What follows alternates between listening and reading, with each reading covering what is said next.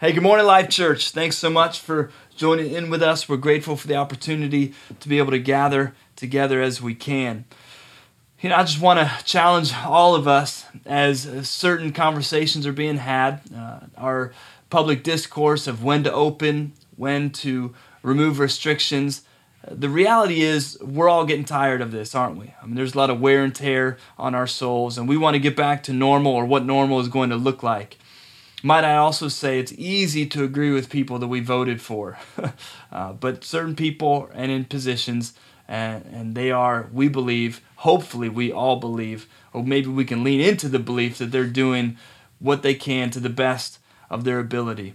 We love you. We miss you. Let's continue to lean into this time as healthy as we can and just make decisions for the greater whole. Serve one another, be present for one another, and just continue to pray and help move this thing forward.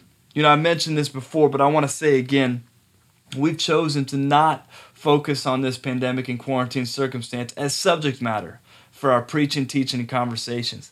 Certainly, such will be woven into our discourse, but we want to maintain a concerted effort and focus not on the problems, ills, and storm clouds as they're surrounding us, but rather on the person of Jesus as he calls us to himself.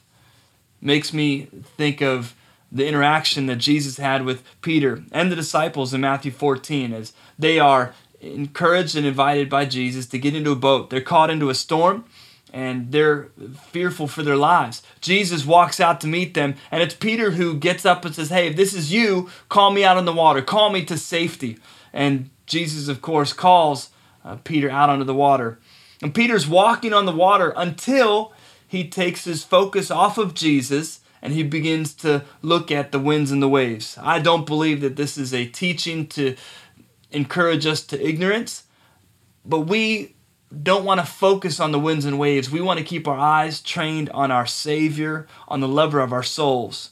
So we hope this perspective is encouraging you. We hope that it's applicable to your lives and your present circumstance, as we believe it is honoring of God. Before we get to the message, just want to encourage everybody, get registered for groups. Groups have started this week. Real life specific groups have been going on for a couple of weeks, but it's not too late. Please jump in. Even in our current circumstances, we are separated. We can be together. All the groups are virtually driven, but this is what God has afforded us in this season to find growth and community. If you did register for a group and you haven't heard from anybody, we are so very sorry. It's technology at its best, or rather me and not understanding things at its worst. We've gotten it all figured out. Everything's in working order. So please go to our website, get registered to a group. We'd love to do growth and community with you in this season. All right. Get some articles together for communion. We're going to celebrate at the close of the message. But turn within your Bibles to Philippians chapter 4. Philippians chapter 4, verses 11 through 20. "Not that I'm speaking of being in need, for I have learned in whatever situation I am to be content.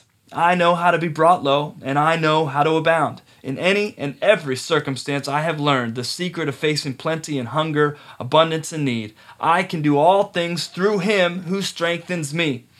Yet it was kind of you to share in my trouble, and you Philippians yourselves know that in the beginning of the gospel, when I left Macedonia, no church entered into partnership with me in giving and receiving except you only. Even in Thessalonica you sent me help for my needs once and again. Not that I seek the gift, but I seek the fruit that increases to your credit. I have received full payment and more. I am well supplied, having received from Epaphroditus the gifts you sent, a fragrant offering, a sacrifice acceptable and pleasing to God. And my God will supply every need of yours, according to his riches and glory in Christ Jesus. To our God and Father be glory forever and ever. Amen." Let's pray. Father, we thank you for this that we have together, this moment to be able to be with one another and open up your scriptures. We ask that you would mold us and shape us, make us more into your image by the scriptures, by the word of God. And Lord, we do pray for our world. We pray for our community. We pray for our leaders, those who are helping us in the front lines, supply chain, doctors, nurses, all of them alike. We ask for you to protect them. We ask for healing from this virus. And God, we just ask for you to help us. We always don't know what to say. We don't always know what to pray. But we are trying real hard, Father, trying real hard to look to you and allow your voice to be louder than all the other voices we hear. In Jesus' mighty name, amen. Amen and amen. You know, we're starting a new series today, The Ferocious Fight for Satisfaction. The Ferocious Fight for Satisfaction. And we're going to be using the Apostle Paul's well-worn words to the church of Philippi. But before we dive into those deep waters, I want to reiterate how important it is when we read Paul's words that we breathe them in through the filter of Jesus, not the other way around. Perhaps it's due to the layout of scriptures, gospels, and epistles. Maybe we're just culturally weighed down by thoughts of certain traditions that exalt the writings of Paul, which, I grant you, are incredible. Perhaps it's the clear and concise speaking to certain things as Paul does because he's speaking to local churches. This one, as we're reading, is a church in Philippi. He speaks to the church at Ephesus, the city of Thessalonica. But people often, unwittingly, for whatever reason, read Paul as if he gives higher, more nuanced, applicable truth than the Gospels, which are shrouded in stories and parables. To borrow the words of pastor and author Gregory Boyd, Jesus is what God looks like when no clouds get in the way. Life lived, word spoken, ministry engaged. I love that. Quote, Jesus is what God looks like when no clouds get in the way, end quote. Jesus is not to be read and understood through the wisdom of Paul. Paul's incredible perspective, his teachings and his wisdom should always be filtered through the life, words, and ministry of Jesus. In addition, we have to remind ourselves that Jesus is speaking to us in the Gospels using the rabbinical tradition. This is why he uses story. This is why he uses narrative and parables. Because it's the art and the science of storytelling that is the only thing that can allow for the richness and depth of God's truth and reality to come through. You know, if you're anything like me, you get swallowed up by words sometimes, especially in translations of ancient texts created from within other cultures. We miss some meaning. I mean, even sitting at our dinner table with my boys who were raised in the same culture, the same country as I am, and we're all sitting at the table that my wife and I bought, the food that we paid for, and yet I feel like I'm in a completely different space because I miss some of the things that Ace and Jude are trying to say. I know the words that they're using are English, but how they're using it completely evades me. I loved our last series, 71 Words, as we work through each and every morsel on its own and from the whole. I would love to do that here, but there are 189 words, and that doesn't quite have the same ring to it. In addition, while all these words can be and are productive for each of us, this passage really turns on three words, really turns on three concepts in the first verse that we read. Not that I am speaking of being in need, for I have learned in whatever situation I am to be content. That's Philippians chapter 4 and verse 11. Those three words are need, learning, and content. If we're honest, just on the face, those three words could take a lot of time and be worth our while to talk about, couldn't they? But God always has more for us than meets the eye. That's why when we give space for the scriptures to read us and allow for the Spirit to speak to us, there's just so much to unpack. And so in the next few weeks, we're going to do our best to unpack this passage, framed by these three loaded words and concepts as they lead us to a way of living in the midst of life. Because our Creator craves for His creation, us, to be content. Now, what I want to do this morning is just give us some context for the coming weeks. And it starts with having a deeper understanding of these three words from their authored context, so we don't miss the greater meanings. The first word is need. Not that I am speaking of being in need, Paul writes. This is translated from the Greek hysteresis, which has the same root for our English word hysterical. You know, that thing we all do when we get hysterical.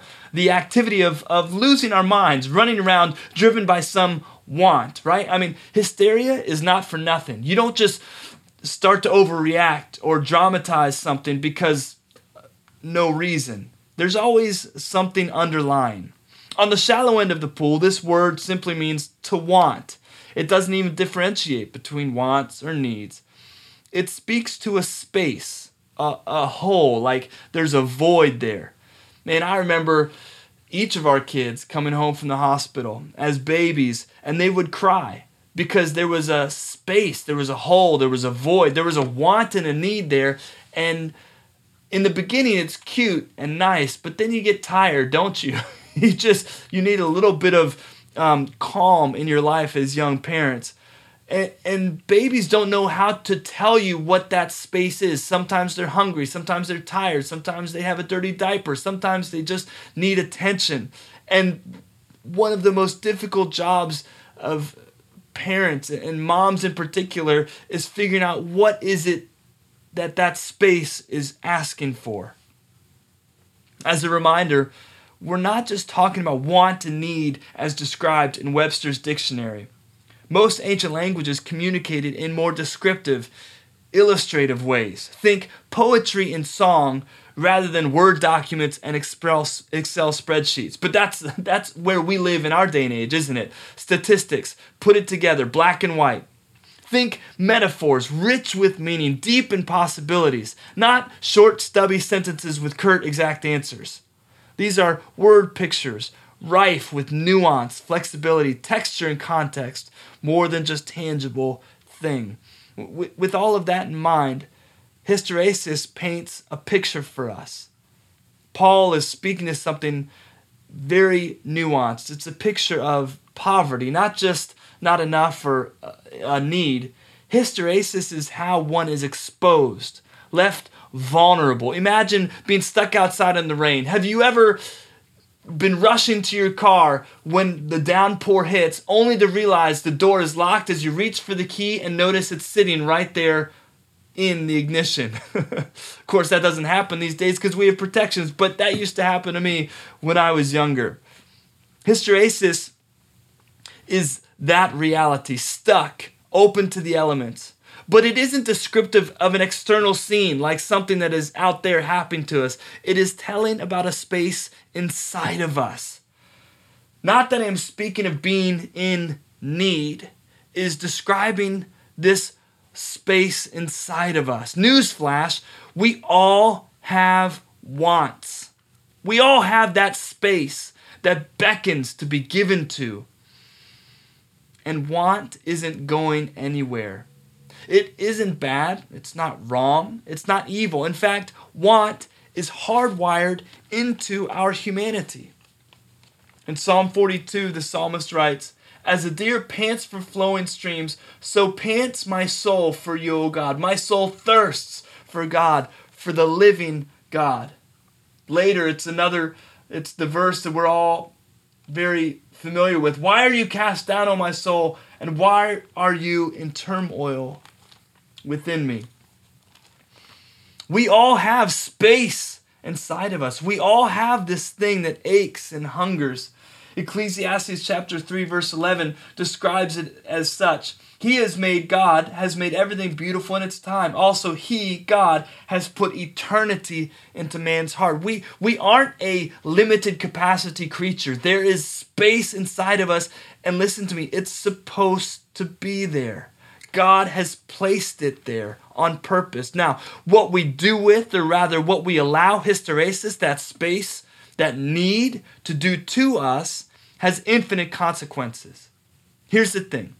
Even though we all have such space inside of us, we relate to it differently. And our Emmanuel God understands that so wonderfully. I love that we all have that space, and yet it is completely different in how it manifests. Additionally, this space inside of us is affected by the world around us. What our environment gives us can also change shape of what is inside of us. Think of the weather, how you feel, how you desire on a sunny day or a rainy day. Life seasons, When you're single and you don't have a whole lot of responsibilities other than yourself, what you have aches for, desires for. When you get married and don't have children and you have two incomes and not as much expenditures, what you hunger, what you ache, what you want changes. When you get into family dynamics and you're married for 5 years, 10 years, it's the same wife, the same marriage, but there are different aches, there are different hungers. Think even how things have shifted and changed in these last 4 or 5 weeks in our quarantined environment. That ache and that hunger changes shape. Our third word, our proposed landing pad, content, in the original language, is a compound word, autoarchesis. It's made from 2 words. The first is autos, which is self, where we get the word auto, automatic. The second word is archeo. It means barrier or of unfailing strength, a barrier that is strong. The word picture, when you put those 2 things together, the word picture created is warding off, defending. Taken together, the meaning, the implication is satisfaction. Now, we have a few weeks to unpack this passage, but just consider this and sit in it for a moment. Scriptural satisfaction, this contentment that Paul is asking us to land upon.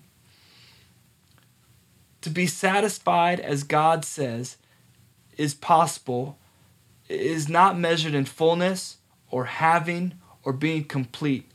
It is in the defending oneself by warding off. This hysteresis which tempts us, begs us to feed it and follow it, is not going anywhere anytime soon. It just isn't. It's part of our hardware that God has placed, even as the psalmist describes it, that my soul pants, there's an ache, there's a hunger. There has been a depth put in each one of us, even to the descriptor of eternity in our hearts. I agree. It would be glorious for those things to just go away, but they won't. That void, that cry, that ache is part and parcel of who you are. It will shift. It will change shape, perhaps. The form might differ, but it isn't going to disappear because the problem isn't out there away from us, and the problem isn't even a problem. The issue is in here inside of us, and contentment, satisfaction lies in the ferocious fight we alone can wage. Again, according to the scriptures, not in gathering stuff, but rather in protecting self. You want? Welcome to the club.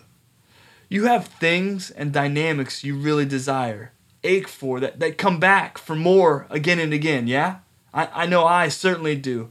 Here's the thing too. Your list of things called out for is very different than mine, but they are no less enticing, I'm sure.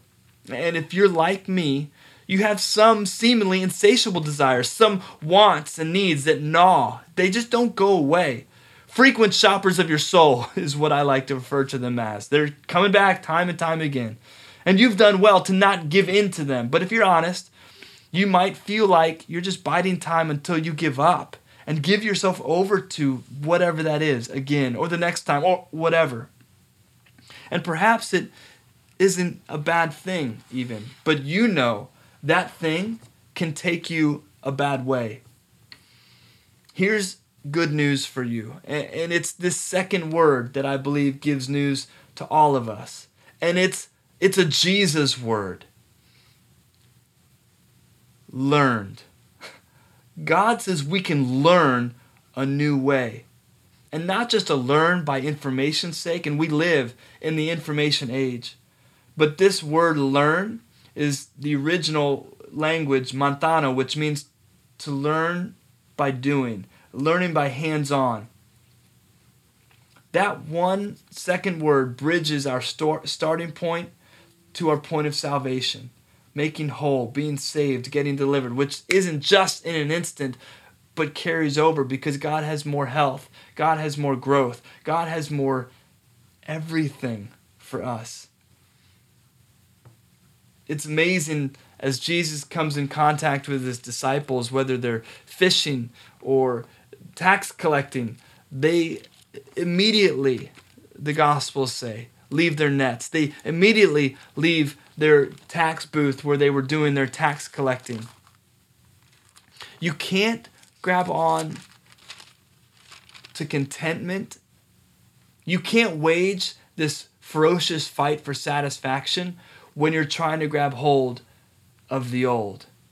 The disciples immediately left their nets. The tax collector immediately left the tax collecting booth. Zacchaeus immediately climbed down the tree. You can't grab hold of the new when you're hanging on to the old. There's a story or an interaction that Jesus has in Mark chapter 10. Jesus is coming out of the city of Jericho, and blind Bartimaeus, a man known by his need, known by some space that has an ache within him. And there's a great crowd around Jesus, but this blind Bartimaeus, a blind beggar, was sitting by the roadside. And when he heard that it was Jesus of Nazareth, he began to cry out and said, "Jesus, Son of David, have mercy on me." And many rebuked him, telling him to be silent. But he cried out all the more, "Son of David, have mercy on me." I love that. I love the fact that blind Bartimaeus does not choose to be silent. I am so challenged by the fact that he doesn't just cry out even again. He cries out all the more, the Bible says. He gets louder. He gets more emphatic. And it's then that Jesus stopped. How often do we cry out once? How many times have you tried that thing and then never tried again? Verse 49, he stopped and he called him, and they called the blind man, saying, "Take heart, get up, he's calling you." And the blind man does this in verse 50. He throws off his cloak. This is not just an outer garment. This is not just a piece of clothing. This marked that he was a beggar. This marked that he was known only by his need, because his need was the loudest voice in his room. By throwing off his cloak, he is making a declaration. He will no longer be lashed to and fastened by his ache, by his space within him. He sprang up and came to Jesus, and Jesus said to him, "What do you want me to do for you?" Verse 51. I mean, come on. Is that not the dumbest question? I'm sorry, church, but is that not one of the dumber questions that you've ever heard asked? Here, Bartimaeus is begging. He's obviously blind. Everybody knows him to be who he is and as he is. And he comes to Jesus, and Jesus asks him, "What do you want?" Could it be that Jesus asks Bartimaeus, "What do you want?" Not because Jesus doesn't know, but it's important for Bartimaeus himself to know, for him to be able to verbalize, for him to be able to name, what is that need? What is that space that has rulership and ownership of your soul? And the blind man said to him, "Rabbi, let me recover my sight."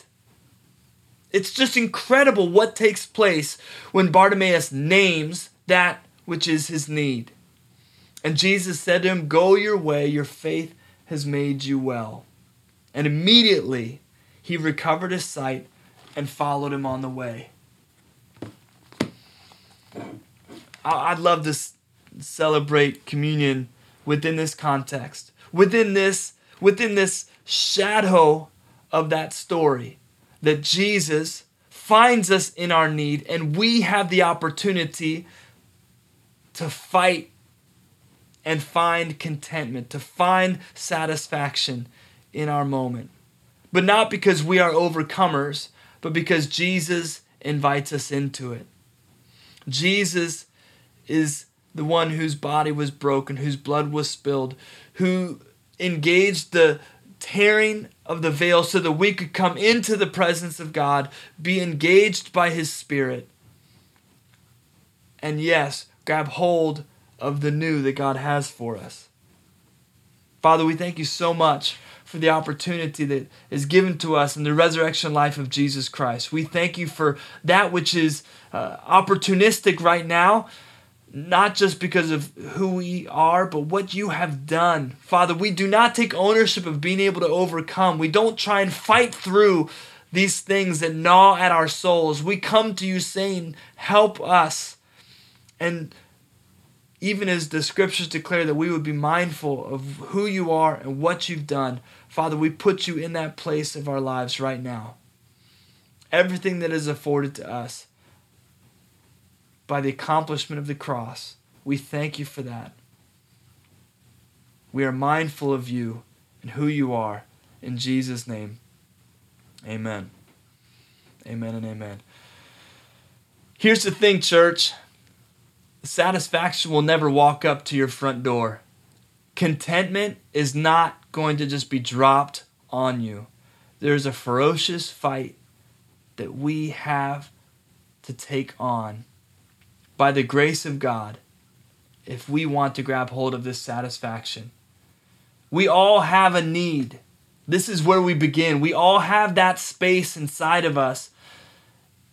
But there is contentment. There is satisfaction for us. There's a learning that we can enter into. And hopefully over these next few weeks, we are going to, by hands-on following of Jesus, going to be able to move from just this place and be known by our need and our ache, but rather to enter into who God has for us to be. Let me leave you all with a benediction this morning. Just as a reminder, please go get registered for a group or 2 or 3. We would really love the opportunity to have growth and be in community with you even in this season. We love you so much. We miss you. And we're looking forward to the days ahead where we can gather together again, just enjoying the presence of God, the manifest presence of God and fellowship with all of you. Now, may we stop following hungers and wants and desires or waiting for them to go away. May we follow God into fulfillment. May we not look at satisfaction as we've seen it before, but build that which will defend who we are at our core. May we learn. And may we remember that with Jesus, it only gets better. Hey, we love you so much. I know I've said it before, but I'll say it again because we mean it. We miss you, and we can't wait to gather again together with one another. Be safe. We love you so much.